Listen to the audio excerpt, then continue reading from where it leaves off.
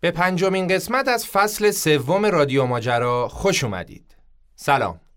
شما به اپیزود کنیا سرزمین حیات وحش که در اردیبهشت 1401 از پادکست رادیو ماجرا منتشر میشه گوش میکنید. من امیر سودبخش هستم و به همراه شادی شاهپسند در هر قسمت از فصل 3 رادیو ماجرا همراه با شما به یکی از کشورهای کمتر شناخته شده جهان سفر میکنیم و کلی اطلاعات جالب و شنیدنی با خودمون به سوغات میاریم.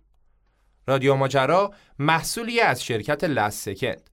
سایت لست‌سکند علاوه بر این که به شما این امکان رو میده که همیشه بهترین تورها رو با مناسب ترین قیمت‌ها خریداری کنید، یه قسمت خاص دیگه هم داره که برای شما شنونده های رادیو ماجرا میتونه خیلی جذاب باشه. بخش سفرنامه ها. تو قسمت سفرنامه ها شما میتونید صدها سفرنامه به اقصا نقاط ایران و جهان رو بخونید و از تجربه سفر کاربرانی که خودشون اومدن و این سفرنامه ها رو نوشتن استفاده کنید. یا اینکه اصلا خودتون سفرنامه بنویسید و تو سایت بارگذاری کنید تا دیگران از تجربه شما استفاده کنن. سلام، من شادی هستم، همسفر شما توی این سفر مهیج. ما بعد از کشورهای مغولستان، آرژانتین، هند و کره جنوبی این بار میخوایم برای اولین بار بریم به قاره آفریقا. مقصدمون جایی نیست جز کشور کنیا، سرزمین حیات وحش. ما تو این سفر 2 مهمون هم همراه خودمون داریم که در ادامه به جمعمون اضافه میشن. خب بذارید مثل همیشه قبل از اینکه سفر رو شروع کنیم یه خورده اطلاعات آماری از کنیا براتون بگیم. کنیا یک کشور 56 میلیون نفریه که متوسط سن جمعیتش فقط 20 ساله. خب این به وضوح مشخص میکنه که جمعیت بسیار جوونی داره. جمعیتی که البته بالای 70% تو روستاها زندگی میکنن. مساحت کنیا تقریباً 1/3 مساحت ایرانه. آب و هواش هم مثل ایران متنوعه. یه جاش گرم، یه جاش سرد و خشک، یه جاش هم معتدل. شاید براتون جالب باشه که بدونید سرزمین کنیا جز اولین جاهایی بوده که بشر امروزی روش زندگی کرده که حالا جلوتر بیشتر راجبش صحبت میکنیم. این کشور قرن 16 مستعمره پرتغالی ها بوده. بعدش هم که انگلیسی ها اومدن سراغشون و قرن 19 مستعمره انگلیس شد. انگلیسی ها برای تثبیت سلطه خودشون شروع کردن به تبلیغ دین مسیحیت. برای همینم الان بالای 80% مردم کنیا مسیحی هن. 10% مسلمون و بقیه هم سایر ادیان و آیین‌ها رو قبول دارن. کنیا تازه تو سال 1963 یعنی تقریباً همین 60 سال پیش موفق شد اعلام استقلال کنه و از زیر سلطه انگلیس بیاد بیرون. جمهوری کنیا از اون موقع رسما تأسیس شد و اولین رئیس جمهورش هم آقای کنیاتا بود که به خاطر مبارزات استقلال طلبانش 7 سال زندان بود. ولی در نهایت از زندان آزاد شد و چند وقت بعدش هم شد اولین رئیس جمهور کنیا. خب این از اطلاعات مختصر و مفید اولیه. حالا میخوایم سفرمون رو به کنیا شروع کنیم و بریم به پایتخت این کشور، شهر نایروبی. قراره تو این سفر شما با کلی چیزای جالب مواجه بشید، مثل قبایل کنیا و رسم و رسوم‌های عجیبشون، مثل ازدواج زنها با همدیگه تو کنیا، مثل شیرازی‌ها و اصفهانی‌های کنیا، مثل حیات وحش عجیب غریبش و یا مثل شهری که توش به جای ماشین با الاغ این ور اون ور میرن و کلی چیزای جذاب دیگه. پس با یه موسیقی آفریقایی کنیایی باحال سفرمون رو به شرق آفریقا شروع می‌کنیم. سفر به کنیا، سرزمین حیات وحش. Welcome to Kenya, this is my jam town. Welcome to Kenya, this is where we are free. Welcome to Kenya, don't you just love how we living here. Welcome to Kenya, yes I. Welcome to Kenya, jambo kona, habari gani? Kenya tuko poa, tuko salama. Tembea Kenya, Masai Mara. in our different cultures, they bring us together. We are one under the sun, where the nightlife never stops. Karibu Kenya, Karibu Kenya. Welcome to Kenya, this is my jam down. Welcome to Kenya, this is where... نایروبی پایتخت کنیا و بزرگترین شهر شرق آفریقا است که بهش میگن شهر سبز زیر تیغ آفتاب. آفریقایی‌ها میگن اگه کسی نایروبی رو ببینه انگار کل قاره آفریقا رو دیده. اینقدر که تو نایروبی آدم‌ها با فرهنگ‌ها و ادیان مختلف زندگی میکنن. شاید براتون جالب باشه که بدونید این شهر اولش فقط یه اردوگاه کوچیک بود.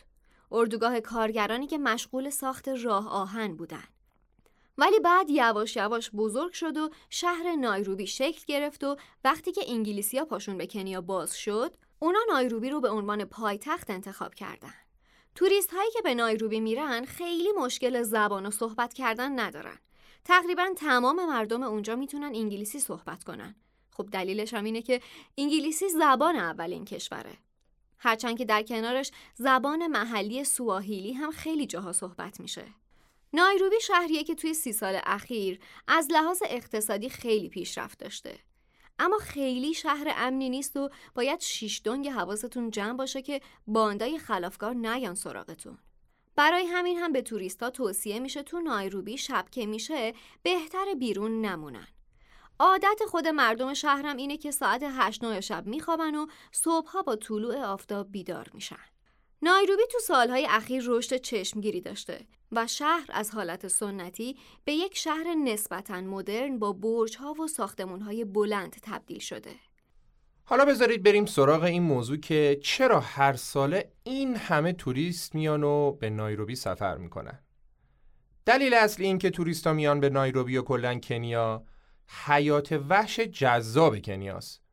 این حیات وحش همه ساله صدها هزار گردشگر رو به خودش میکشونه و چون کنیا رو خط استوا قرار داره، این کشور یکی از ذخایر بزرگ جانوری تو کل دنیا رو داره. منطقه ماسای مارا و رودخانه مارا که خیلی معروفه خوراک همین گردشگراست و البته خیلی از مستندات مربوط به حیات وحش هم نزدیکی‌های همین رودخونه فیلم برداری میشه. رودخانه مارا جنوب کنیا و تو مرز تانزانیا قرار داره و چیزی که این منطقه رو جذاب ترش میکنه اینه که یکی از بزرگترین مهاجرت‌های حیوانات تو کل دنیا همه ساله در اواخر تابستون تو این منطقه انجام میشه. بیش از 2 میلیون حیوان از گورخر گرفته تا بوفالو و گوزن و خیلی حیوانای دیگه با توجه به تغییرات آب و هوایی از پارک‌های ملی تو کنیا به مناطق سرسبز و حفاظت شده اون طرف رودخونه مهاجرت میکنن. اونا در طول سفرشون باید از روی رودخانه مارا عبور کنن و دقیقاً همونجاست که حیوانات دیگه انتظارشون رو میکشن تا شکارشون کنن. طبق آمار 10% این جمعیت 2 میلیونی اصلاً به مقصد نمیرسن و با انواع و اقسام اتفاقاتی که تو این سفر پر ریسک براشون میفته جونشون رو از دست میدن. خب این همه حیوان تو این پارک‌های بسیار بزرگ حفاظت شده چیزیه که آدم‌ها رو از جاهای مختلف دنیا به سمت کنیا میکشونه. کنیا انقدر تو جذب توریست موفق بوده که بعد از صادرات چای و قهوه بیشترین درآمدش از توریسته. توریستایی که هیچ جای دنیا به جز کنیا نمیتونن اینقدر تنوع حیوانی رو یه جا ببینن و تازه در طبیعت و پارک‌های ملی بزرگ کنیا به این حیوانات نزدیک هم بشن. در ضمن 7 از پارک‌های طبیعی کنیا تو لیست 15 پارک ملی اول دنیاست. یکی از پارک‌های معروف کنیا پارک ملی نایروبیه. این پارک چون دسترسی تقریبا راحتی داره و تنوع حیوانات خوبی هم داره، معمولاً انتخاب اول توریستاییه که به نایروبی سفر میکنن. تو این پارک شما میتونی سوار ماشین بزنی به دل طبیعت و انواع و اقسام حیوانات رو از نزدیک ببینی. از شیر و ببر و پلنگ گرفته تا زرافه و فیل و گورخر و حتی بیش از 400 نوع پرنده که تو این پارک دارن زندگی میکنن. پارک ملی نایروبی از اون جاهاییه که هر کی بره خاطراتش تا آخر عمر باهاش میمونه. نایروبی بجز پارک ملی بزرگی که داره، یه مرکز معروفی هم به نام پارک زرافه ها داره. تو این مرکز از زرافه های آسیب پذیری که در معرض انقراض هستن نگهداری میکنن و بازدید کننده هم میتونن برن اونجا و از نزدیک به این حیوانای گیاهخوار دوست داشتنی غذا بدن. البته که زرافه ها با این حجم غذاها اصلا سیر نمیشن. زرافه های بالغ تو طبیعت باید تقریبا روزی 65 کیلو غذا بخورن. نایروبی شبیه این مرکز نگهداری زرافه ها مرکز نگهداری فیل ها رو هم داره.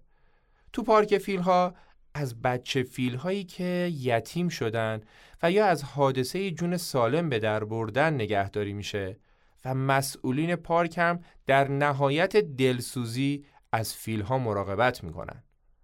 بازدید کننده ها میتونن تا نزدیکی های این حیوانات برن و به بچه فیل ها شیر هم بدن. خب مهمون ما آقای بهداد رنجبر هم یکی از همین توریستا بودن که پارک ملی نایروبی رو از نزدیک دیدن و ما میخوایم اینجا از تجربه این سفر هیجان انگیزشون برای ما و شما هم صحبت کنن. آقا بهداد عزیز سلام، به رادیو ماجرا خوش اومدید. سلام، ممنون از اینکه منو دعوت کردین برای این اپیزودتون و خوشحالم در خدمتتون هستم. من قبل از اینکه اصولا میرم سفر خیلی تحقیقات میکنم درباره جایی که دارم میرم و دوست دارم هر تجربه‌ای که خیلی توسط توریستا کلیشه‌ای داره انجام میشه رو سعی کنم اگه جور دیگه میشه تجربهش کرد اونو انجامش بدم. که در مورد پارک ملی نایروبی خیلی از توریستای حالا بیشتر اروپایی و آمریکایی که توی سایت‌های مختلف کامنت گذاشته بودن گفته بودن که میشه با ماشین شخصی رفت اصلا تو، چون بیرون پارک ملی ون‌هایی هستش که مخصوص این کاره، شما میشینین توی سقفشون بازه برای عکاسی و اینا. خب با ماشین رفتن یه معایبی داشت، یک محاسنی داشت، ولی خب به هیجانش خیلی میارزید. این بود که یکی از راننده‌های اوبری که روز قبلش باهاش در تماس بودم، اهالی همونجا بود، ازش خواهش کردم در ازای یک مبلغی که مبلغ زیادی هم واقعا نبود و میشد ازش از این یعنی این هیجان رو تجربه کرد، بیاد و ما رو داخل پارک ببره، حالا اون رانندگی کنه و حالا ما در حقیقت از ماشین اون استفاده کنیم. رو باز بود ماشینش یا خیر یه تویوتا کمری معمولی بود که با اون می‌خواستیم وارد پارک بشیم. قصه از جا شروع شد که من میدونستم که اگه 5 صبح 6 صبح ما وارد پارک بشیم، اصولا آفریقا و کنیا اینطوریه که زندگی مردم از 4 5 صبح شروع میشه، چون همونجوری که شما هم در اپیزود توضیح دادید کلا شب‌ها خیلیشون امن نیست. آفریقا روزش کلا این مردم از امکانات استفاده میکنن تا ساعت 6 7 غروبه. برای همین ما تصمیم گرفتیم 4 5 صبح وارد پارک بشیم و غیر از اونم شنیده بودم که برکه‌هایی که در پارک هست شیرها و حیوانات حالا وحشی برای شکار اون وقت صبح خیلی اونجا تجمع میکنن و خب خیلی هیجان داشت.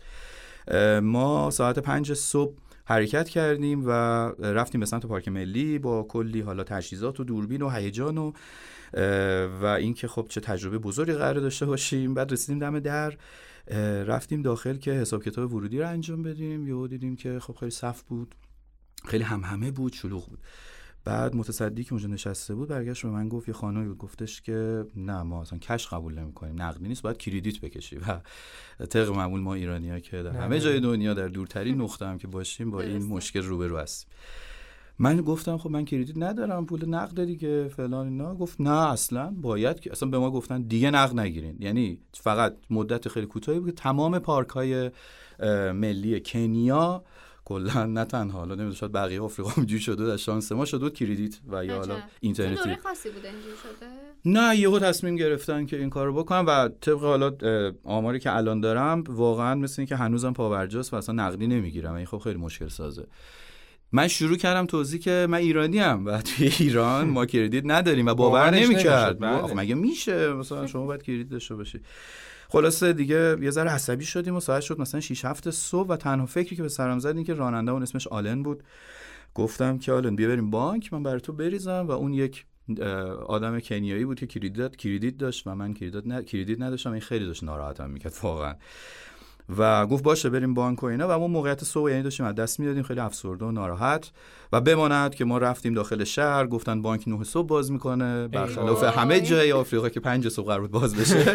بانک 9 صبح باز میشه، یه رو به 9 اوکی میخواست باز بکنه. آلن پارک کرد یه گوشه‌ای و از دیدگان ما پنهان شد، چون اون یه پولی از ما داشت میگرفت و نگران بود ما پشیمون بشیم و اتفاقا چون داشتیم پشیمون هم میشدیم بذاریم برای یه صبح دیگه و هر چی زنگ می‌زدیم دیگه جواب ما نمیداد، هر چی صداش می‌کردیم جواب ما نمیداد و دقیقاً ساعت 9 صبح آلن سرکلش پیدا شد که آره بیا این بانک باز شده. خب آقا بهتات می‌خواستم ازت بپرسم اصلا رفتی پارک ملی؟ آره الان یا که نرفتم و این تجربه محسوب کرد. نه چرا، اتفاقا دیگه ما این کارو انجام دادیم و پولو انتقال دادیم و اومدیم وارد در حقیقت دوباره گیشه پارک ملی شدیم دیگه. تقریبا ساعت 9 صبح شد و 10 صبح شده بود. از این قضیه خیلی ناراحت بودیم، ولی خب از اینجا به بعدش رو بگم که اول اینکه ورود با ماشین شخصی به پارک ملی یه سری قوانینی داره. گفته بودن یه کاغذی میدن که اینو باید خیلی رعایت بکنیم، به ما ندادن چیزی و ما همینجوری وارد پارک ملی شدیم. ولی نگم از هیجانش، از زیباییش و اصلا اینکه آسمون یه شکل دیگه شد، دشت اصلا یه شکل دیگه شد و ما روی یک بلندی داشتیم میرفتیم که جلوی چشمای ما یک دشت پهناوری از گورخر و غزال و آهو و اصلا یک تصویر خیلی عجیبی داشتیم. آره با اینکه میگم حالا پارک ملی نایروبی شاید پارک بزرگی نیست، اما واقعا این تصاویر تکرار نشدنیه. یه قلقی هم که ما گرفته بودیم، حالا اینو به عنوان یک در حقیقت شاید تجربه‌ای میگم که برای بقیه هم حتما به درد می‌خوره، این بود که چون با ماشین خودمون بودیم قطعا خیلی غریب بودیم از جهت اینکه نمی‌دونستیم شیر کجاست، حیوانات دیگه الان کجان، ولی یه چیزی رو من فهمیده بودم، این بود که ون‌هایی که شیر رو پیدا می‌کنن به بقیه بیسی میزنن و ون‌های دیگه یهو گازشو میگیرن. بعد من به راننده گفتم هر ونی دیدی که گازشو گرفت تو هم گازشو گرفت. این بنده خدا با این توییتری که اصلا شاسی بلند نبود، کف زمین بود، تو اون خاک و خل و نمی‌دونم گل گازشو میگرفت و اولین تصویری که من باهاش برخورد کردم 2 شیر ماده بود که تجمع حالا ونها اونجا بود و دقیقاً کنار در ماشین من بود، یعنی جایی که من نشسته بودم قسمت شاگرد و شیشه پایین بود و من انقدر بیخود شده بودم از خودم که گوشیمو بردم دوربین بردم بیرون نزدیک کله این شیره و باهاش حرف می‌زدم که یهو یکی از دوستانم زد پشتم گفت ببین تو الان این گربه نیست، آره یک شیریه که هر لحظه دستش میاد سمت تو. آره ولی آره تجربه خیلی بی‌نظیری بود. شیر پاستوریزه هم نیست، شیر آره قشنگ شیره اورجینال بود، شیر گشنه هم بود و خب دیدن کرگدن سفید که خیلی نادره و اونجا حضور دارن و باقی حیوونا واقعا تجربه. پس این که میگن خب خیلی بزرگ نیست در مقیاس با ماسای مارا میگن بله یعنی این همه حیوان بالاخره ببینید به خاطر اینکه این پارک وسط شهر واقع شده از زمان خیلی قدیم به وسیله یک سری در حقیقت کابل‌های فشار ضعیف برق محصور شده که این حیونا نه به شهر آسیبی بزنن، یعنی نزدیک بشن، نه اینکه آدم‌ها احساس ترس بکنن میخوان آسیبی به اینا بزنن. خب ماسای مارا از این لحاظ قشنگ خود طبیعت دیگه، یعنی هیچ تمام فیلم‌های راز بقایی که ما می‌بینیم اکثریتشون خیلیشون تو همون صحرای سرنگیتی یا همون ماسای مارا در حقیقت فیلم برداری میشه. بله اینجا شاید بگیم که یک در حقیقت حیات وحشیه که در مقایسه با مقیاس اونجا بسیار کوچکتره ولی خب خیلی دم دست‌تره و در این حال به خاطر اولین بودنش و قدیمی بودنش ارزشمنده به نظر من. و اینم بگم در آخر چیزی که خیلی برای من جذاب بود تقابل این تصویر آسمان خراشا و خونه ها و برج ها و شهر با مثلا تصویر یک زرافه‌ای که شما توی قاب تصویرتون قرار میگیره خیلی برای من چیز جذاب و عجیبی بود و با این فاصله کم دقیقاً. بهتات جان من یه سوالی واسم پیش اومد، این که شما تجربه بازدید از این پارک رو با ماشین شخصی داشتید به نسبت حالا اون ون‌های محافظت شده‌ای که توریست‌ها رو میبرن، یکمی شرایطتون آسیب پذیر نبود که اینکه حالا با اون ماشین رفتین؟ ماشین‌های خب چرا غالبا راننده‌های اونها احتمالاً اسلحه بیهوشی دارن یا چیزی دارن که اگه وقت اتفاقی افتاد گرچه اونها تایم ورود دارن، میدونن کی باید برن کی باید بیان، به چی نزدیک بشن چی نزدیک نشن. ولی اینکه خیلی حریم من شخصی تر بود، اینکه خیلی آزادانه تر، حالا ما همه جا دنبال ون‌ها راه نمیافتادیم، یه طبیعت جذابی هم می‌دیدیم می‌رفتیم سمتون و خودمون یه چیزایی رو کشف می‌کردیم پیدا می‌کردیم. این خیلی برام هیجان انگیز بود. و حالا اگه تایم داریم خیلی کوتاه سریع دیگه بگم یه اتفاق خیلی عجیبی هم که افتاد الان یادم اومد. سر ظهر بود ساعت 2-3 بود که یهو دیدیم راهش رو کج کرد رانندمون و گفت دیگه بعد یه ذره استراحت بکنین یه پیاده شیم و اینا.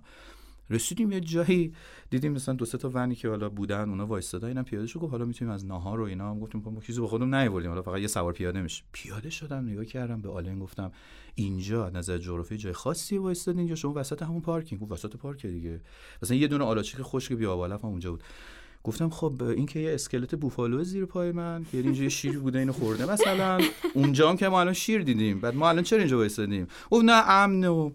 من همش تمام مدت مثلا یه رو که وایساده داشتم نگاه می‌کردم به اطرافم چطور ممکنه امن باشه وقتی که ما وسط پارکیم. و اتفاق جالب این که ما از اونجا راه افتادیم رفتیم، من پیج اینستاگرام پارک ملی رو دنبال میکنم، دقیقاً 3 ساعت بعد یه پست گذاشت که یک شیر نر بسیار بزرگی از محل استراحتی که راننده وای میسه پشت آلاچیقا اومده بالا و مردم فراری داده. مثلا من مونده بودم که ما کجا بودیم. خیلی امن بوده ظاهرا. نه خیلی آفریقایی به امنیت ظاهرا فکر نمی‌کنن، براشون مهم نیست.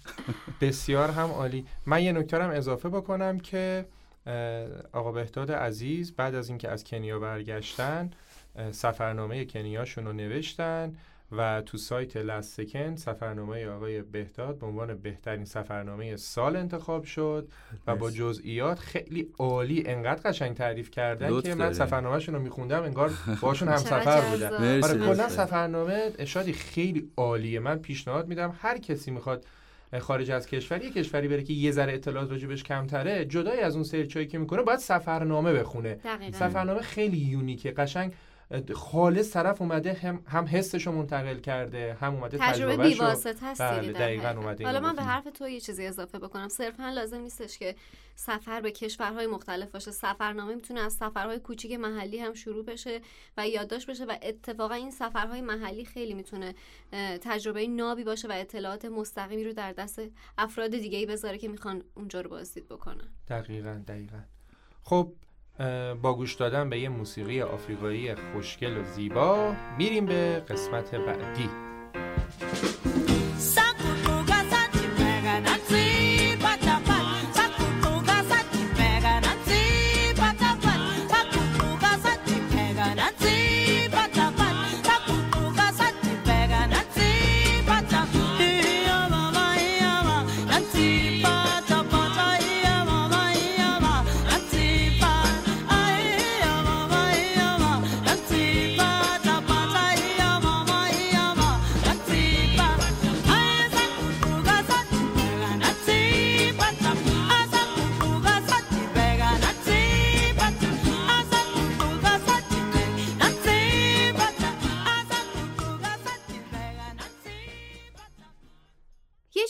کنیا خیلی مشهوده ارتباط فامیلی یا بهتره بگیم ارتباط قبیله‌ای آدم هاست. افراد یه قبیله هر جایی که باشن هوای همدیگر رو دارن. حالا میخواد تو ادارات دولتی باشه یا تو یه محل. هر قبیله آفریقایی مجموعه ای از افرادیه که با هم نسبت فامیلی دارن و منافعشون به هم وابسته است. نسبت‌های فامیلی اینقدری برای اونا مهمه که به عموهاشون میگن بابا و خاله‌هاشون و مامان صدا میزنن. خانواده برای اونا مقدسه و اهمیت زیادی داره. وظیفه اصلی هر فرد ازدواج و بچه دار شدنه تا نسل قبیله ادامه دار باشه. مردا میتونن هر چند تا که دلشون بخواد زن بگیرن و بچه دار بشن. این بچه ها هم فقط متعلق به پدر و مادرشون نیستن. اونا بچه های کل قبیله هستن و تمام جامعه مسئول نگهداری و تربیتشونه. رسم و رسوم ازدواج بعضی از این قبایل هم جالبه.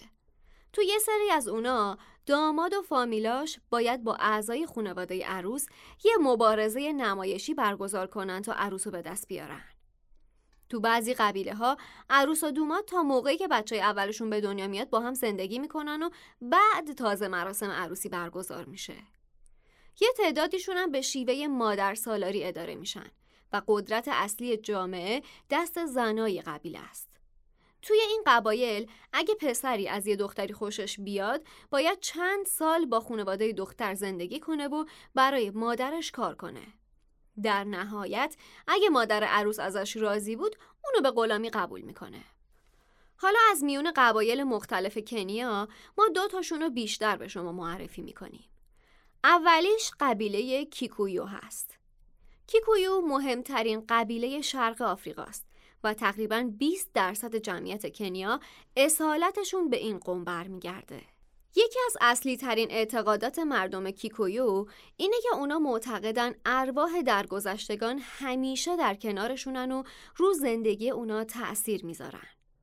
اونا معتقدن علت بیماری ها هم بعضی از این ارواحن. اونا حتی گاهی به جنگ ارواح شیطانی هم میرن. عصاهای چوبیشون رو بر میدارن و میافتن به جون درختا و میگن دارن ارواح خبیث رو میزنن. یه رسم جالب دیگه این قبیله هم قسم خوردنه. اونا وقتی میخوان نشون بدن به چیزی پایبندن قسم میخورن. مثلا 2 نفر که میخوان رابطه دوستیشون رو محکم کنن سوگند خواهر برادری میخورن و خونشون رو به هم میمالن. حتی تو مبارزات ضد استعماری علیه انگلیس اعضای این قبیله قبل از شرکت تو مبارزات قسم خوردن و توی مراسم ویژه باید معجونی از خون و ادرار و گوشت حیواناتی مثل مار و عقرب رو بدون اینکه بالا بیارن سر میکشیدن. کیکویوها نقش مهمی تو استقلال کنیا داشتن، چون زمین برای اونا خیلی مهمه و از اینکه زمیناشون به دست خارجی‌ها افتاده بود خیلی عصبانی بودن و هیچ وقت کوتاه نیومدن. دومین قبیله‌ای که می‌خوایم راجع بهشون باهاتون صحبت کنیم قبیله ماسایی هستش. قوم ماسایی یکی از مشهورترین اقوام آفریقاییه که در جنوب کنیا و در مرز میان کنیا و تانزانیا و در دشت‌های دامنه کوه کلیمانجارو زندگی می‌کنن و به طور سنتی هم جنگجوان. ماسایی ها برعکس قبیله کیکویو که کشاورزی می‌کردن، اینا شغلشون دامداری و نگهداری از گله‌های گاوه. اونا از معدود قبیله‌های آفریقایی هن که سنت‌های بومیشون رو تا الان حفظ کردن و حتی یه عده‌شون به طور کامل از تمدن جدید و زندگی امروزی مدرن فاصله دارن و زندگی تو دل طبیعت رو به زندگی تو شهر ترجیح میدن. زندگی و فرهنگ عجیب این قبیله تمام توریست ها رو متحیر میکنه. مردای این قبیله معمولاً فقط کار محافظت از خونه رو بر عهده دارن و با چوب دستی مشغول گردش و محافظت از خونه هاشون هستن و این زنهاشون هستن که مسئولیت کسب درآمد و امرار معاش و ساختن خونه و صنایع دستی و پخت و پز و همه اینا رو بر عهده دارن. ولی با وجود اینکه تمام کارهای مهم و زنا میکنن، در نهایت قبیله ماسایی یه قبیله مرد سالاره و این مردها و ریش سفیدا هستن که میشینن دور هم و برای قبیله تصمیم گیری میکنن. بین این قبیله مرسومه که هرچی تعداد گاو و گوسفندای بیشتری داشته باشید و مخصوصا گاو، مردم میتونن زنای بیشتری هم بگیرن. کلاً گاو نقش مهمی تو زندگی و فرهنگ ماسایی داره و اونا نسبت به این حیوان ارادت خاصی دارن. یه چیزی که خیلی تو این قبیله جالبه اینه که اونا فقط همین گاو و گوسفندایی که خودشون پرورش میدن رو میخورن و به هیچ عنوان شکار نمیکنن و هیچ حیوانی رو نمیکشن، مگه اینکه اون حیوان به دامشون حمله کنه و اونا برای محافظت از دامها اونا رو بکشن. در غیر این صورت اصلاً و ابداً. اونا معتقدن باید به حیوانات و به طبیعت احترام گذاشت و ما حق نداریم به حیواناتی که دارن تو طبیعت زندگی میکنن آسیبی برسونیم. ماسایی‌ها علاوه بر گوشت احشام خون اونا رو میخورن. دقیقاً همون موقعی که دارن حیوانو میکشن خون گرمش رو میخورن و معتقدن که این کار بهشون نیرو و قوت میده و قوی ترشون میکنه. حتی بعضی وقتا بدون اینکه گاو رو بکشن یکی از رگای گاو رو میبرن و یه 2-3 قلوب از خونش رو میخورن. ولی اگه خون یکم بیرون بمونه دیگه اونو نمیخورن. دیگه میگن دیگه از دهن افتاده نمیشه خوردش و سمتش نمیرن. خب بریم سراغ چرخه زندگی ماسایی ها. بچه‌هایی که تو قبیله ماسایی به دنیا میان بعد از 7 سالگی یکی از دندونهای جلوشون رو میکشن. این کار اونا بیشتر به خاطر زیبایی انجام میدن و معتقدن که چهرهشون اینطوری خوشگل‌تره. بعد هم گوششون رو سوراخ میکنن و گوشواره‌های بزرگ به گوششون آویزون میکنن که احتمالاً خیلی شما عکساشون رو دیدید. البته این رسم‌ها به دستور دولت ممنوع شده و اگه بچه گوشش سوراخ شده باشه و یا دندونش کشیده شده باشه، اونو دیگه تو مدرسه ثبت نام نمی‌کنن. این یعنی اینکه بچه‌هایی که گوششون سوراخ شده یا دندونشون کشیده شده از یه وعده غذای رایگان دولتی و 2 دست لباس در سال محروم میشن. پس پدر و مادرها این رسم رو به مرور دارن میذارن کنار. خب آموزش بچه‌ها از 7 سالگی شروع میشه و مهمترین چیزی که یاد میگیرن احترام به طبیعت و مهربانی با حیواناته و اینکه اونا حق ندارن هیچ حیوانی رو تو طبیعت بکشن. از 14 سالگی دختر و پسر ختنه میشن و به عنوان زن و مرد بالغ تو قبیله پذیرفته میشن. پسرای جوون باید کاملا حواسشون جمع باشه که موقع ختنه کردن جیغ و داد راه نندازن، چون که این موضوع براشون نقطه ضعف محسوب میشه و ممکنه اینجوری اونا شانس ازدواج رو از دست بدن، چون دخترها دوست ندارن با پسرای ضعیف ازدواج کنن. بعد از 14 سالگی تو قبیله اونا ارتباط جنسی برای دختر و پسرها آزاد میشه و اونا میتونن بدون اینکه با هم ازدواج کنن با هم رابطه داشته باشن. مرحله بعدی زندگیشون هم که خب ازدواجه. البته هر پسری برای اینکه بخواد ازدواج کنه باید حداقل 50 تا گاو داشته باشه. تازه اونم اگه بخواد از فامیل نزدیک دختر بگیره. در غیر این صورت باید بالای 100 تا گاو داشته باشه. حالا اگه گاوهای بیشتری داشته باشه میتونه زنای بیشتری هم بگیره و هیچ محدودیتی هم نداره. هرچی تعداد گاو بیشتر، تعداد ازدواج‌ها بیشتر. حالا یه چیز جالب این که اگه بعد از ازدواج زنی به مردش خیانت کنه، باید هر جور شده نصف گاوهایی که مرد براش هزینه کرده رو برگردونه. طرف هزینه کرده دیگه، باید خسارت بده. خب آخر زندگی ماسایی هم که مثل همه آدم ها به مرگ ختم میشه، با این تفاوت که ماسایی ها جنازه هاشون رو دفن نمی کنن و جنازه رو در طبیعت رها می کنن تا طعمه حیوانات بشه و چرخه طبیعت به کارش ادامه بده. مهمان عزیز ما آقای شهاب چراغی این قبیله رو از نزدیک دیدن و ایشون میتونه تجربه جذاب خودشو با ما به اشتراک بذاره. اگه خاطرتون باشه ما تو اپیزود سفر به گالاپاگوس هم در خدمت شهاب عزیز بودیم و اونجا هم شهاب داستان سفر هیجان انگیزش رو برای ما تعریف کرده. اگه گوش ندادید حتما اون اپیزود هم گوش بدید.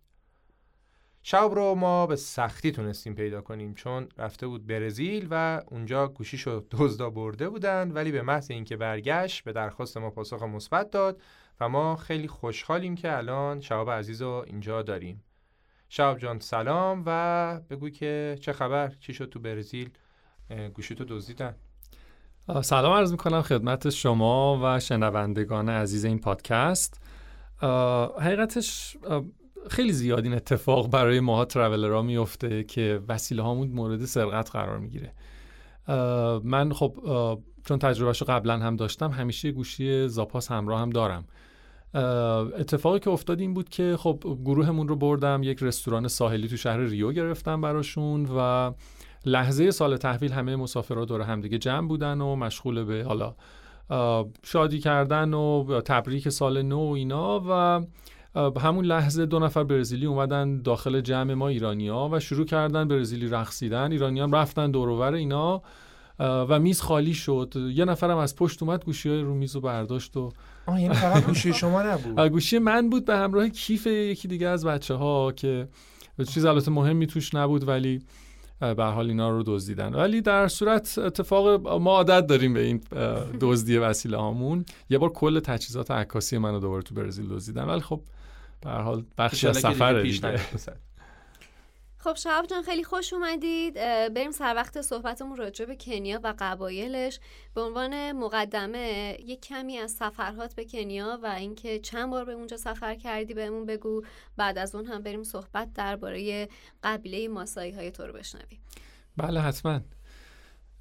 من فکر میکنم حالا اگر اشتباه نکنم 25 بار تا الان به کنیا سفر کردم، ولی خب این سفرها 1-2 بارش شخصی بوده، بقیه موارد گروه داشتم، تور باید اجرا می‌کردم. حالا از شمال کنیا مرز اتیوپی اونجاها برای برنامه خورشید گرفتگی رفتم تا قسمت‌های جنوبیش، جنوب شرقیش، سمت جنوب غربیش، سمت مثلا دامنه‌های کلیمانجارو، خیلی جای مختلفی رو تو کنیا سفر کردم چون آیتنری تورهایی که هر بار می‌بردم یه خورده متفاوت بوده. اما اولین سفری که رفتم واقعا تجربه خاص و جالبی بود. من اولین سفری که تو زندگی سفر خارجی رفتم یه کورس آموزشی بود که سازمان محیط زیست بخش پروژه یوز پلنگ من رو فرستاد برای یک دوره آموزشی 33 روزه به کشور نامیبیا. و توی اون دوره خب خیلی از کسانی که توی دنیا روی یوز پلنگ کار مطالعاتی و تحقیقاتی کرده بودن تو اونجا بودن و قرار بود که ما یاد بگیریم که چجوری باید مدیریت مشارکتی و در واقع حفاظت از یوز رو با کمک مردم داشته باشیم. تو یکی از اون جلسات یه خانمی، یه دختر تقریبا مثلا 30 و خورده سال اومد و هی شروع کرد در مورد یکی از پارک‌های ملی کنیا توضیح دادن که وا کنیا اینجوریه اونجوریه فلان اینا. و حالا ما اونجا از دیدن طبیعت آفریقا اصلا شوکه بودیم که چقدر این کشور زیبا، چقدر نامیبیا قشنگه، چه حیات وحشی داره. اون خانم هی میگه بابا این که چیزی نیست، باید کشور ما رو ببینید. و دیگه اصلا کنیایی بود آره. و بعداً فهمیدیم که رئیس پارک ملی ابردیر کنیاست. و یه روز یه جمله گفت کنیا رو تا وقتی که موهاتون مثل دندونتون سفید نشده بیایید ببینید. من اون موقع پیش خودم گفتم نه امکان نداره، حالا چی بشه دوباره سازمان محیط زیست یه پروژه تعریف بکنه و من رو بفرسته که حالا بیام یه دوره آموزشی ببینم و اینا. اصلا در مخیلم نمی گنجید که همچین اتفاقی بیفته، ولی افتاد واقعا. و 1 سال بعد از اون من وارد هیته کار گردشگری شدم و خیلی اتفاقی. البته اون موقع تورای تخصصی حیات وحش داخل ایران می‌بردم، داخل پارک‌های ملی ایران. یه آقا یه روز اومد دفتر ما و گفتش که من چندین سال کنیا زندگی کردم، اگر بخواید میتونم گروهتون رو بردارم ببرم کنیا. گفتم خب پلنت چیه چجوری؟ و دیدم همش برنامه کوهنوردی برای ما چید، بریم قله مونت کنیا رو بزنیم، از اونجا بریم قله کلیمانجارو رو تو تانزانیا بزنیم. گفتم آقا ما کوهنورد نیستیم ولی من علاقه‌مند به حیات وحشم، یه پلن بهت بدم میتونی اجرا بکنی؟ گفت آره. و من بعد از اون شروع کردم 1 ماه در مورد کنیا مطالعه کردن و تحقیق کردن، سفرنامه خوندن. البته تا اون موقع ایرانی‌هایی نرفته بودن به اون صورت کنیا، این سال 90. و یک برنامه صرفاً دیدن پارک‌های ملی کنیا رو نوشتم و دادم به طرفم گفت باشه اجرا می‌کنم. و شهریور سال 90 به همراه 21 نفر دوستانم ما با هم دیگه رفتیم کنیا و این اولین تور خارجی بود که من داشتم اجرا می‌کردم. خب خیلی سفر آره و خیلی سفر خوبی بود، خیلی، یعنی اصلا باورم نمیشد که این کشور اینقدر زیباست. من تصورم این بود که خب مثل جای دیگه آفریقا باید خیلی فقیر باشن، خیلی طبیعت خشکی باید داشته باشه. من نامیبیا رو خب رفته بودم، بسیار کشور خشک و بیابی بود. اینجا همه جا سرسبز، به طرز عجیبی همه جا سرسبز. و وقتی تو ماسای مارا میرفتم این گله های چند صد هزار تایی ویلدبیستا و گوره خرا رو میدیدم، اصلا نمیتونستم باور بکنم همچین چیزی رو مگه داریم جایی تو دنیا یک همچین حجمی از حیات وحش کنار هم دیگه. و یادم آخرین روزی که ما داشتیم توی ماسای مارا سافاری میرفتیم، یه غروب بی‌نظیر بی‌نهایت زیبایی بود جلو چشممون، یه نم بارونی هم میزد، بعد یه رنگین کمانی هم تو آسمون بود و من سقف ماشین رو باز کرده بودیم که سافاری میرفتیم. من اون جلو وایساده بودم و از باورم نمیشد این همه زیبایی رو دارم به چشم میبینم و اشکم اومد.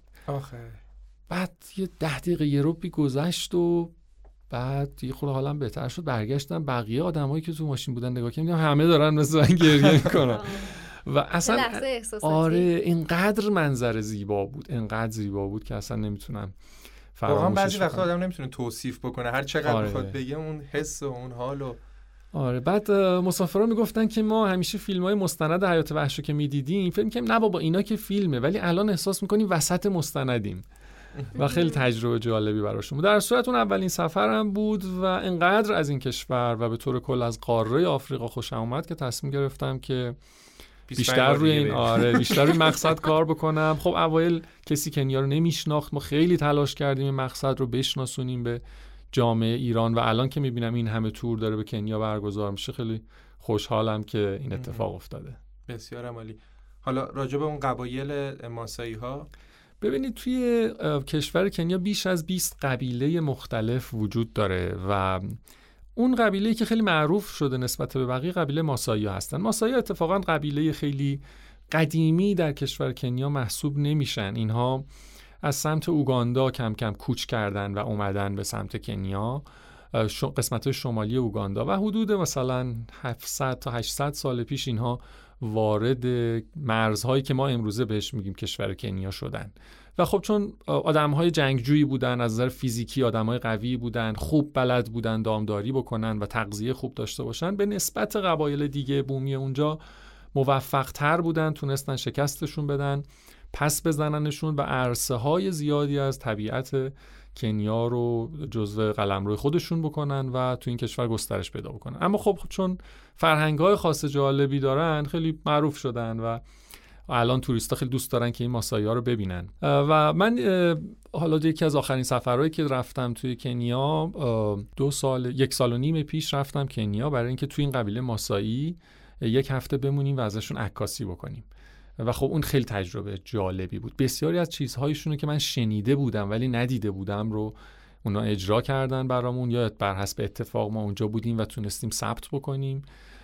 مثلا این که زمانی که ما اونجا بودیم گله گاو از چرا برگشت و دیدیم که یکی از این گاوها زخمی شده، صورتش زخمیه، پشت کفلش زخمیه و من اومدم سراغ اون پسر رئیس قبیله که انگلیسیش خوب بود، گفتم که این گاوه چرا اینجوری شده؟ گفت شیر حمله کرده، یکی از گاوامونو کشته، بر نگشته گاومون، یکی دیگه از گاوا هم که میبینیش الان زخمی شده و اینا.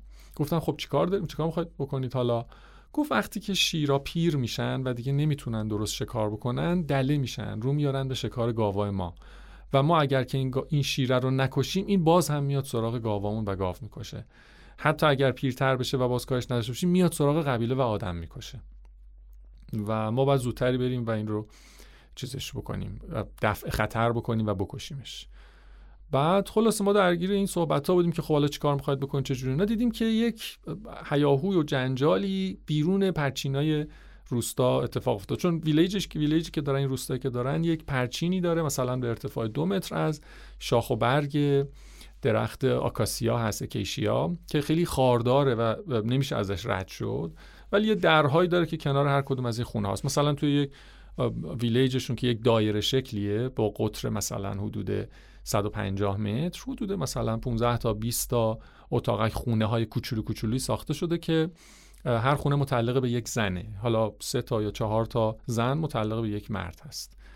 و مثلا توی اون ویلیج من فکر میکنم که 5 تا مرد زندگی میکرد به همراه رئیس اون ویلیج که یه پیرمرد پیرزنی با هم دیگه بودن و دیگه بچه‌ها و نوه‌هاشون همه تو اونجا بودن. مجموعاً هم حدوداً 150 نفر آدم که از این 150 تا 100 تاش بچه خورده است زندگی میکردن.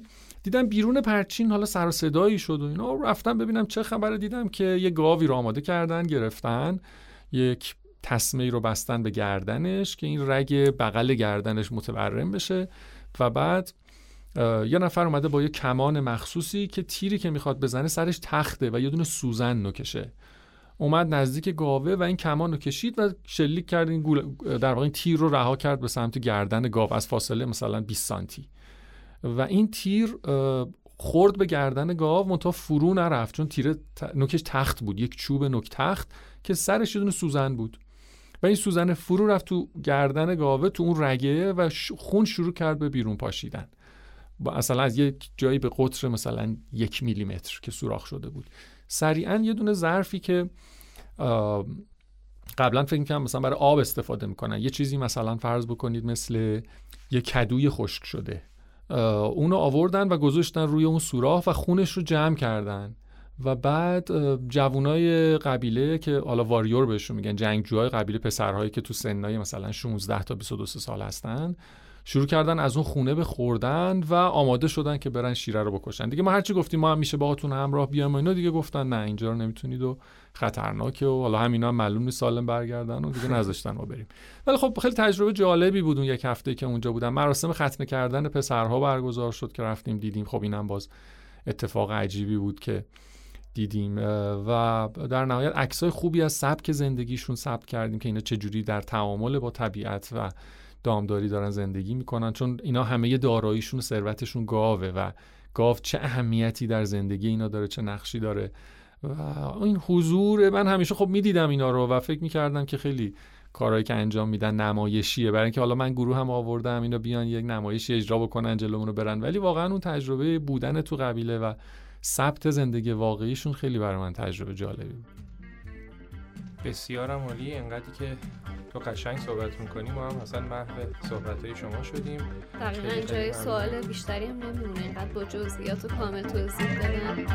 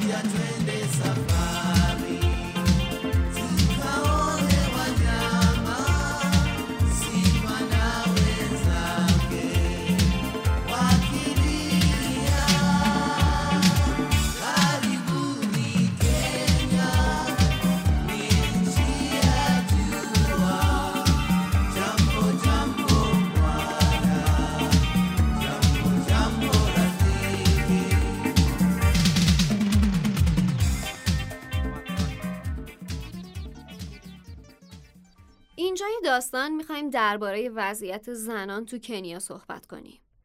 خب همونطور که احتمالاً حدس میزنید وضعیت زنان تو کنیا تعریفی نداره. هرچند که از گذشته بهتر شده ولی با استانداردها خیلی خیلی فاصله داره.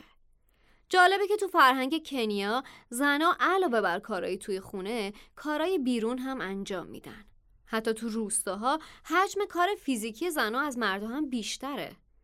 حالا جدا از همه اینا تو بخشی از کنیا یه سری رسم و رسومای عجیب و غریب و شنیدنی دارن که ما میخوایم اونا رو برای شما تعریف کنیم. تو منطقه‌ای به نام کوریا زنها هم با هم ازدواج میکنن. یعنی علاوه بر این که مرد و زن با هم ازدواج میکنن، زنها هم با هم ازدواج میکنن. ولی این فرق میکنه با اون ازدواجای معمولی که ما میشناسیم. توی این ازدواج هیچ رابطه جنسی بین دوتا زنی که با هم ازدواج میکنن اتفاق نمیفته و ازدواجشون دلایل دیگه‌ای داره که توضیح میدم. بذارید یکم از قبل ترش بگم. تو کنیا زمانی یه مرد میتونه بره خواستگاری یه دختر که تعداد زیادی گاو داشته باشه. حالا اگه این دو نفری که با هم ازدواج میکنن پسردار نشن، اینجاست که زن خانواده تصمیم میگیره که خودش دست به کار بشه و بره زن بگیره. چرا زن بگیره؟ چون یا بچه نداره یا فقط دختر داره. دخترم که ازدواج میکنه میره و اونه که دست تنها میمونه، باید کل کارهای خونش رو خودش انجام بده و تو پیری هم کسی رو نداره که کنارش باشه. اینجاست که زن خونه میره خواستگاری و زن میگیره. حالا چون خودش هم زنه، تو خواستگاری باید تعداد گاوهای زیادتری رو بده و خانواده عروس رو راضی کنه. حالا دخترایی که اینجوری ازدواج میکنن، خب با زنی که در اصل خریدتشون که رابطه جنسی ندارن. پس چی کار میکنن؟ اونا آزادن که با مردهای دیگه رابطه داشته باشن و ازشون بچه دار هم بشن. هر کدوم از این دخترها تو طول زندگیشون با چند تا مرد ارتباط کوتاه مدت دارن، ازشون بچه دار میشن و بچه هاشون هم پیش خودشون نگه میدارن. اوضاع خیلی قاراش میشد نه؟ ولی خب واقعیته. یه مشکل دیگه‌ای که دختران کنیا دارن اینه که متاسفانه هنوز رسم ختنه کردن دخترها اونجا برقراره. خیلی از مردا معتقدن که دختر هم باید مثل پسر ختنه بشه. البته اونا پسراشون رو معمولاً تو سن 12 تا 14 سالگی ختنه میکنن. تو سال یه هفته خاص رو در نظر میگیرن که پسرانی که بزرگ شدن و به قول خودشون آماده مرد شدن هستن و ختنه کنن. یکم بعدش هم نوبت ختنه کردن دختراست که البته این کار کاملاً غیر قانونیه، ولی خب متاسفانه داره انجام میشه. خانواده هایی که این کار رو انجام میدن معتقدن اگه این کار رو نکنن دختر میل جنسیش زیاد میشه و ممکنه برای خانواده مشکل ساز بشه. آمار نشون میده که تعداد زیادی از این دخترایی که ختنه میشن یا بر اثر خونریزی زیاد میمیرن و یا اینکه دیگه نمیتونن بچه دار بشن. خوشبختانه ختنه کردن دخترها از سال 2011 تو کنیا ممنوع شده و حتی دولت دست به دامن کلیسا و کشیش‌ها شده و اونا هم اعلام کردن که این کار از نظر دینی هم جایز نیست. خوشبختانه با این اقدامات آمار این کار خیلی کمتر شده.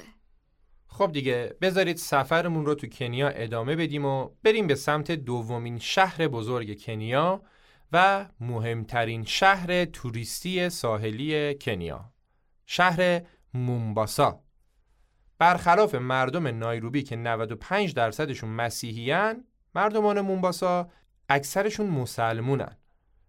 اخیراً چینی‌ها اومدن سرمایه‌گذاری کردن، یه خط راهن از نایروبی به مومباسا کشیدن و قطارهای مدرن هم گذاشتن و مسیر 14 ساعته رو کردن 4 ساعت که خب کار توریست‌ها رو برای بازدید از مومباسا خیلی راحت کردن.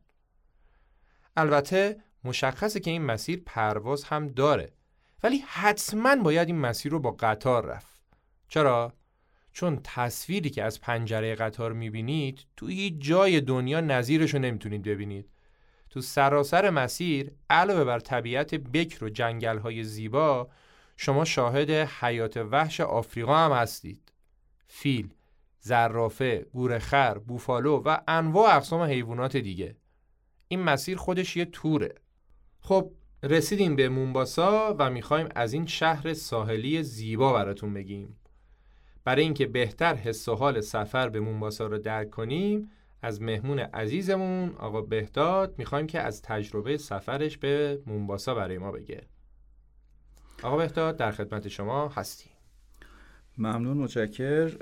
بله خب انتخاب من در حقیقت سفر اولی که به آفریقا رفتم انتخاب شهر مونباسا به خاطر موقعیت جغرافیایی خاصش بود و یه بندر خیلی مهمی در کنیا محسوب می شده و میشه و در مجاورت اقیانوس هند و همین موقعیت جغرافیاییش باعث شده بود که بسیار زیبا هم باشه. یعنی سواحل بسیار زیبایی داره مونباسا، یعنی چند ساحل بسیار یونیکی در دنیا در حقیقت محسوب میشه. تو تحقیقاتی که حالا کرده بودم یکی از سواحلی که در حقیقت در مونباسا مورد نظر من بود ساحل دیانی بود که دوست داشتم به اونجا سفر بکنم. چه چیز خاصی داره؟ ساحل سفیده، معروف به ساحل سفید و شاید حتی کمی شما رو یاد مثلا سواحل، حالا خیلی دیدن سواحل مالدیو و اینا میندازه، یعنی انقدر جذاب ویویی که داره. ساحل شنی ماسه‌ایه. بله، یه ماسه‌ای سفید و بسیار جذاب. حالا ترکیبش در حقیقت با اون ویو اقیانوس خب یه تصویر رویایی رو میسازه و اینجوری بود که من یک در حقیقت خونه خیلی قیمت مناسب ولی لاکچری بود این خونه در اون منطقه پیدا کردم و البته با چیزی که در مورد مونباسا میخوندم یک کمی تناقض داشت. تا حالا نرفته بودم، نمیدونستم و نمیفهمیدم که این خونه با این در حقیقت نمایی که داره و این ویلاهایی که اونجا هست چه ارتباطی با اون چیزی داره که من از مونباسا خوندم یا تصاویری که از مونباسا دیدم. حالا به هر حال من اون خونه رو گرفتم و در حقیقت ما سفر کردیم به اونجا و من از داستان قطار میگم چون میخوام ربطش بدم به انتهای حرف که چه اتفاقاتی افتاد. واقعیت اینه که اون دوره‌ای که من رفته بودم راه بین نایروبی تا مونباسا یک راه بسیار خراب و سنگلاخی و بدی بود، یعنی بیشتر راه خراب بود. حالا اگر نگم همش آسفالت نبود ولی بیشتر راه خراب بود و کامنت هایی که توی سایت های معروف خارجی میخونن و اروپایی‌ها نوشته بودن از خطرات این راه نوشته بودن و اینکه چقدر طول میکشه، چقدر خسته کننده است و چقدر آمار تصادف توش بالاست و اینجور چیزا. و خیلی نگران این داستان بودم چون مسیر به ظاهر نبود انقدر بلند باشه ولی 13-14 ساعت یک ریل قطاری بود که طول میکشید به اونجا برسه و اتوبوسایی که همین مقدار زمان میبرد. و قاعدتا خیلی تحقیقات کردن که ببینم چی کار باید کرد. به نتیجه درستی نرسیدم و ما سفر کردیم، رفتیم وارد نایروبی شدیم. روز آخری که نایروبی بودیم و می‌خواستیم بریم مونباسا با پرسجویی که کردم فهمیدم یه ریل قطاری جدید اینجا تأسیس شده، چینی‌ها تأسیس کردن با یه بودجه خیلی هنگفتی و قطاری هستش که 4 ساعته از نایروبی میره مونباسا و این خیلی خوب خبر خوبی بود برای من. ما رفتیم ایستگاهش برای اینکه بلیطو بخریم و حالا ماجرا اینجا شروع میشه که بلیط این قطار دو نوع داشت، بلیط به قول خودشون فرست کلاس داشت و بلیط معمولی داشت، اکونومی داشت. اون $30 بود، اون $7 بود، یعنی اختلاف انقدر زیاد بود. ما گفتیم خب $30 میدیم، از راه 13 ساعته خلاص شدیم و به راه 4 ساعته ارزش داره، میدیم، اب نداره میدیم. ما $30 رو خریدیم و روز حرکت رسید به سمت مونباسا. ما اومدیم سوار قطار بشیم. موقعی که ما سوار بشیم از بیرون دیدی شما میخوای سوار قطار شی، از بیرون شیشه مردم هم نگاه میکنی که اون تو نشستن و داری هی مختصات ماجرا در نظر میگیری، کوپه ها رو میبینی چه شکلیه. از قسمت اکونومی داشتم عبور میکردم، همینجوری نگاه میکردم دیدم که اوکی مثلا 4 تا صندلی روبرو همه، وسطش هم یه میزش هم آباژور داره، خیلی شکل لاچری داره و این $7 بوده و ما هم 4 نفر بودیم، اتفاقا دوستامون بودیم. دیدیم که خب اینا دور هم نشستن میتونن تا مسیر بازی کنن، گپ بزنن، حرف بزنن. گفتم پس حتما برای ما دیگه واقعا شبیه هتله. رسیدیم قسمت فرست کلاس دیدیم اتوبوسیه و یه دادم مثل اتوبوس نشستن پشت کله هم دیگه و فقط فرقش اینه که کولر داشت. ما تو فصلی رفتیم که هوا خیلی خوب بود و نیازی واقعا به این اختلاف قیمته نداشتیم. بماند که توی مسیر آبم که آوردن بدن پولی بود و پول میدادیم ما به عنوان فرست کلاس و فهمیدم که اشتباه کردم و برگشت بعد حتما اکونومیشو بگیرم چون فقط برای ما ایرانی مخصوصا با این دلار ضرر بود. قطار مسیر ریلیش از در حقیقت میون 1-2 تا پارک ملی بسیار زیبا در کنیا عبور میکنه و واسه همین شما و کمی دقت بکنین از پنجره بیرون قطار حیوانات رو میبینین و این خیلی جذاب بود. یعنی من فیل دیدم، زرافه دیدم، نمیدونم گور خر، غزال، همه رو شما میبینین در حال با یک فاصله، ولی این بسیار ویو جذاب، تصویر جذابی این مسیر ریلی. و ما رسیدیم مونباسا. ایستگاه قطارش 20 کیلومتر خارج شهر بود. راننده‌ای رو در حقیقت صدا زدیم که ما رو ببره به محلمون. به محضی که از ایستگاه اومدیم بیرون تصویری از فقر رو من دیدم که تا حالا اصلا ندیده بودم. یعنی انقدر این تصویر بر من عجیب بود، مثلا زاغ نشینا، صف آب بودیم و اینور مثلا پر فقیر و گدا و اصلا تصویر خیلی برنامه‌ریزی و همش داشتم فکر می‌کردم که خونه‌ای که من اجاره کردم بس چه منطقه‌ایه، بس این چرا این شکلیه. و بگم که ما وارد شهر مونباسا هم شدیم، بخش زیادی من این تصویر رو هی داشتم می‌دیدم، گرچه بخش بافت قدیم و تاریخی مونباسا بسیار زیبا و دیدنیه که حالا در مجال اینجا نیست صحبت کنم. اما ما یهو رسیدیم به آب و دیدیم که دقیقاً در فاصله خیلی نزدیک ما اون سمت یه خشکی دیگه هست و این در حقیقت اتصال بین این دو قسمت شهره. برام سوال بود که اینجا داره چه اتفاقی میفته. 2 تا کشتی بزرگ بود که بین این 2 تا داشت رفت و آمد میکرد، یعنی شما سوار میشدید، حالا با ماشین مبلغی بعد میدادی، پیاده که همینجا همه سوار میشدن، یه خیلی عظیمی از جمعیت سوار این کشتی میشد و مثلا 4 دقیقه راه بود این کشتی میرسید اونور. آره مثلا برام سوال چرا پل نمیزنین؟ آره خود آفریقایی هم جواب درستی به این قضیه نمیدادن، حالا احتمالاً به خاطر درآمد از ماشینشون بود یا هر چیزی. رسید اونور و ما اونور که پیاده شدیم همه چیز عوض شد. یعنی حالا من وارد یکی از لاکچری ترین مناطقی شده بودم که زندگی میتونستم ببینم، یعنی پر از ویلاهای لاکچری، سواحل زیبا و اصلا فروشگاه شکلشون عوض شد. شما دیگه کلی فروشگاه زنجیری بزرگ میدیدی، برندا رو میدیدی و خیلی شگفت آور بود این اختلافی که اختلافی بین، یعنی حتی یه جا راننده من گفت این مثلا ویلای خوزه مورینیوه و اینجا مثلا ویلای اونه، این ویلای اونه، یا آدمای معروفی داشت اسمی بود که اینجا مثلا ویلا دارن. ما وارد ویلا شدیم و بماند که حالا اونجا مسئله حمل و نقل توک توکه، ما یه روزی با توک توک این مسیر رو برگشتیم که هیچ کمر و بدنی از ما نموند. اینو دارم میگم برای اینکه دقیقاً روز آخر مونباسا ما رسید که ما برگردیم، راننده توک توک گفت من خودم شما رو برمیگردونم و اونی که تا حالا تو زندگیش فقط توک توک سوار شده بود با یک ماشین شخصی اومد و من گفتم ماشین کیه؟ گفت ماشین دوستمه، نگران نباش بشین میبرمت، کمتر از تاکسی میبریم تو ایستگاه قطار که شما برگردین مسیری که می‌خوایم بریم. و من بلیط $7 خریده بودم، خوشحال بودم که دارم سود میکنم. سوار ماشین شدیم، راه افتاد و از اونجایی که مختصات ماشین نسبت توک توک خودش نداشت، یک صحنه رفت توی شونه راه، فرمون چرخون، نصفه ماشین بلند شد، دنیا بر من سکوت شد یهو و من یهو همه تصویر آرزوام و اینکه دارم تو آفریقا میمیرم و اینکه چرا فلان اومد تو تصویر، تو ذهنم جیغی زدیم و فریادی زدیم و خلاصه ماشین خوابون رو زمین و ما شانس داشتیم رو ماشینی نیومد. بعد این رفت ما 9 مثلا حرکت قطار بود داشتیم با این دعوا می‌کردیم چه از رانندگیه، چرا اصلا تو ما رو آوردی. بعد بهش گفتم که اسمش اکان بود، گفتم اکان بلدی ایستگاه خیلی جدید بود. گفت آره بلدم، بشین میریم. ساعت شد 8:30 صبح و ما هنوز خیلی دور بودیم. گفتم اکان بلدی؟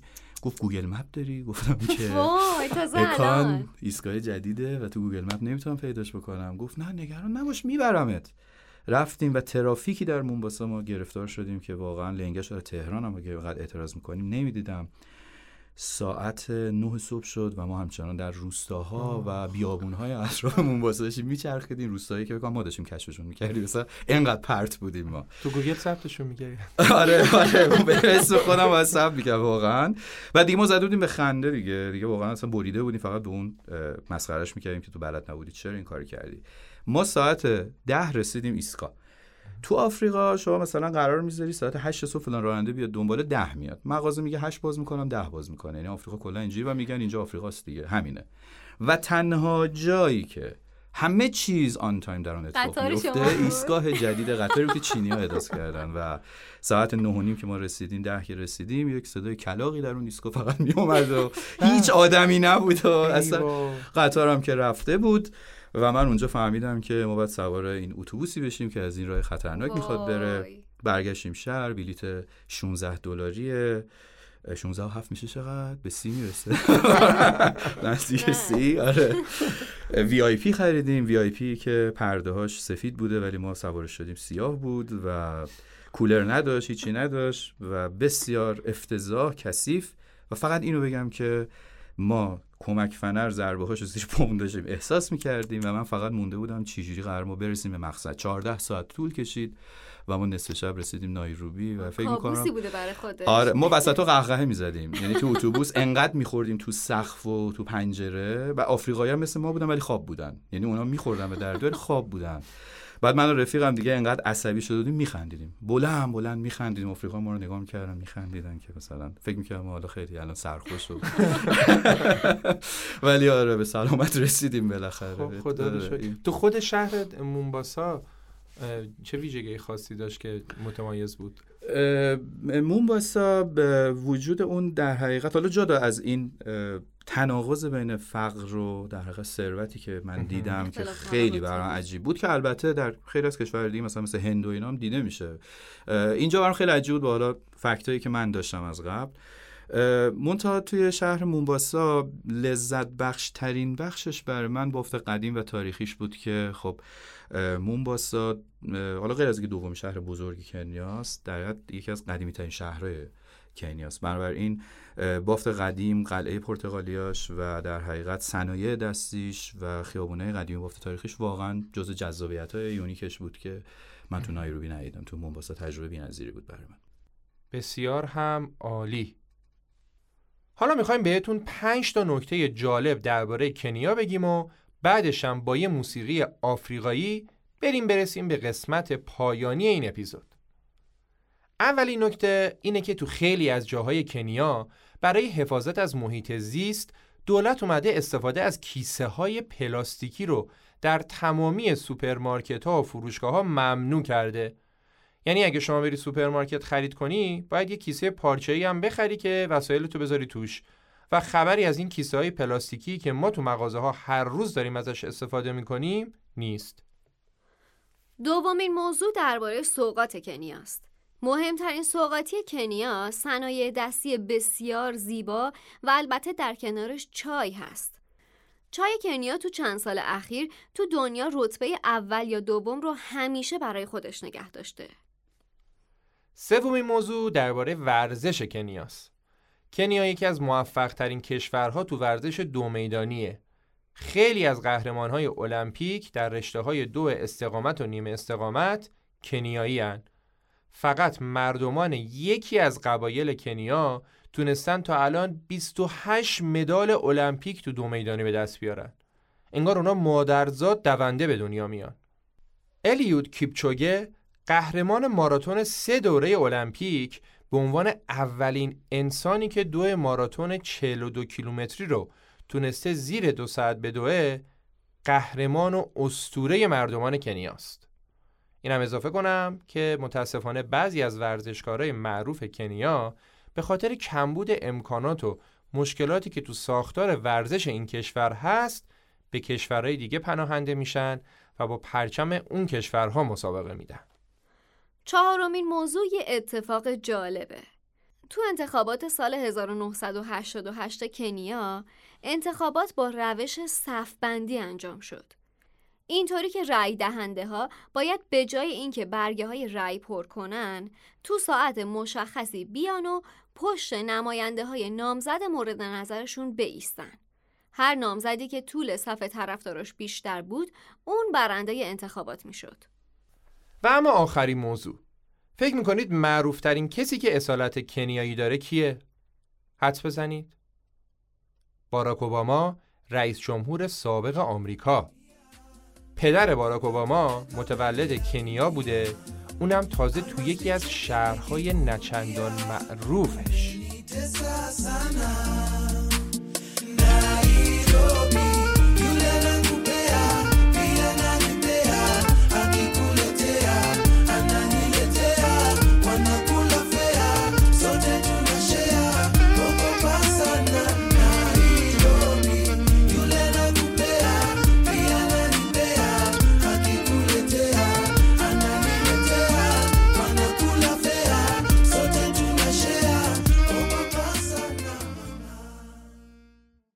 برای سفر به کنیا قبلا شما میتونستید ویزاتون رو هم از ایران بگیرید و هم این که توی فرودگاه کنیا، ولی الان 1 ساله که فقط به صورت آنلاین میتونید ویزا تهیه بکنید.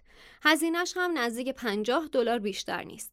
شما میتونید تو سفر به کنیا از هتل‌ها و هاستل‌های ارزون قیمت استفاده کنید و یا اینکه اگه بودجه‌تون میرسه به هتل‌های لوکس این کشور برید. باید بگیم که درسته که تو کنیا مهمترین جاذبه حیات وحشه، ولی همه چیز فقط حیات وحش نیست.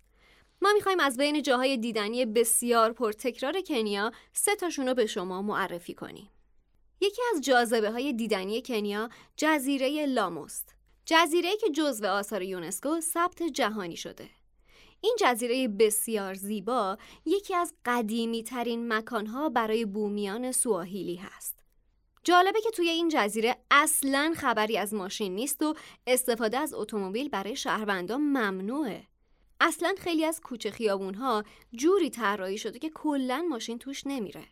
مردم برای رفت و آمد به جای ماشین از الاغ استفاده میکنن و تا دلتون بخواد اونجا الاغ زیاده. مردمان این جزیره که گفتیم با ایرانی ها هم پیوند داشتند.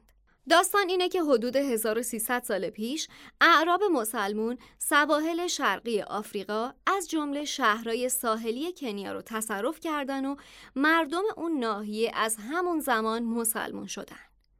بعدش حدود 1000 سال پیش یه عده از شیرازی ها و اصفهانی ها از دست خلیفه عباسی که اون زمان حاکم ایران بود به سواحل شرقی آفریقا مثل کنیا فرار میکنن و تو اون مناطق جوامع شیرازی رو پایه‌گذاری میکنن و هنوزم که هنوزه نوادگان این قوم شیرازی اونجا ساکنن.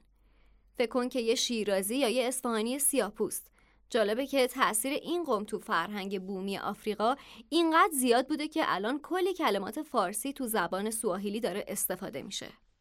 دومین جاذبه‌ای که میخوایم بهتون معرفی کنیم کوه خداست.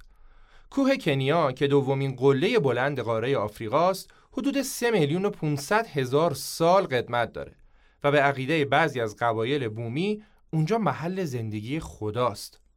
اینم باید بدونید که مطالعات باستانشناسی و فسیل‌های پیدا شده نشون میده که انسان‌های اولیه بیش از 2.5 میلیون سال قبل تو این سرزمین زندگی می‌کردن و انسان‌های نسل ما که به انسان خردمند و یا همون هوموسیپین نامگذاری میشن هم تو همینجا تکامل پیدا کردن و میتونیم بگیم که خاستگاه انسان امروزی کشور کنیای کنونیه.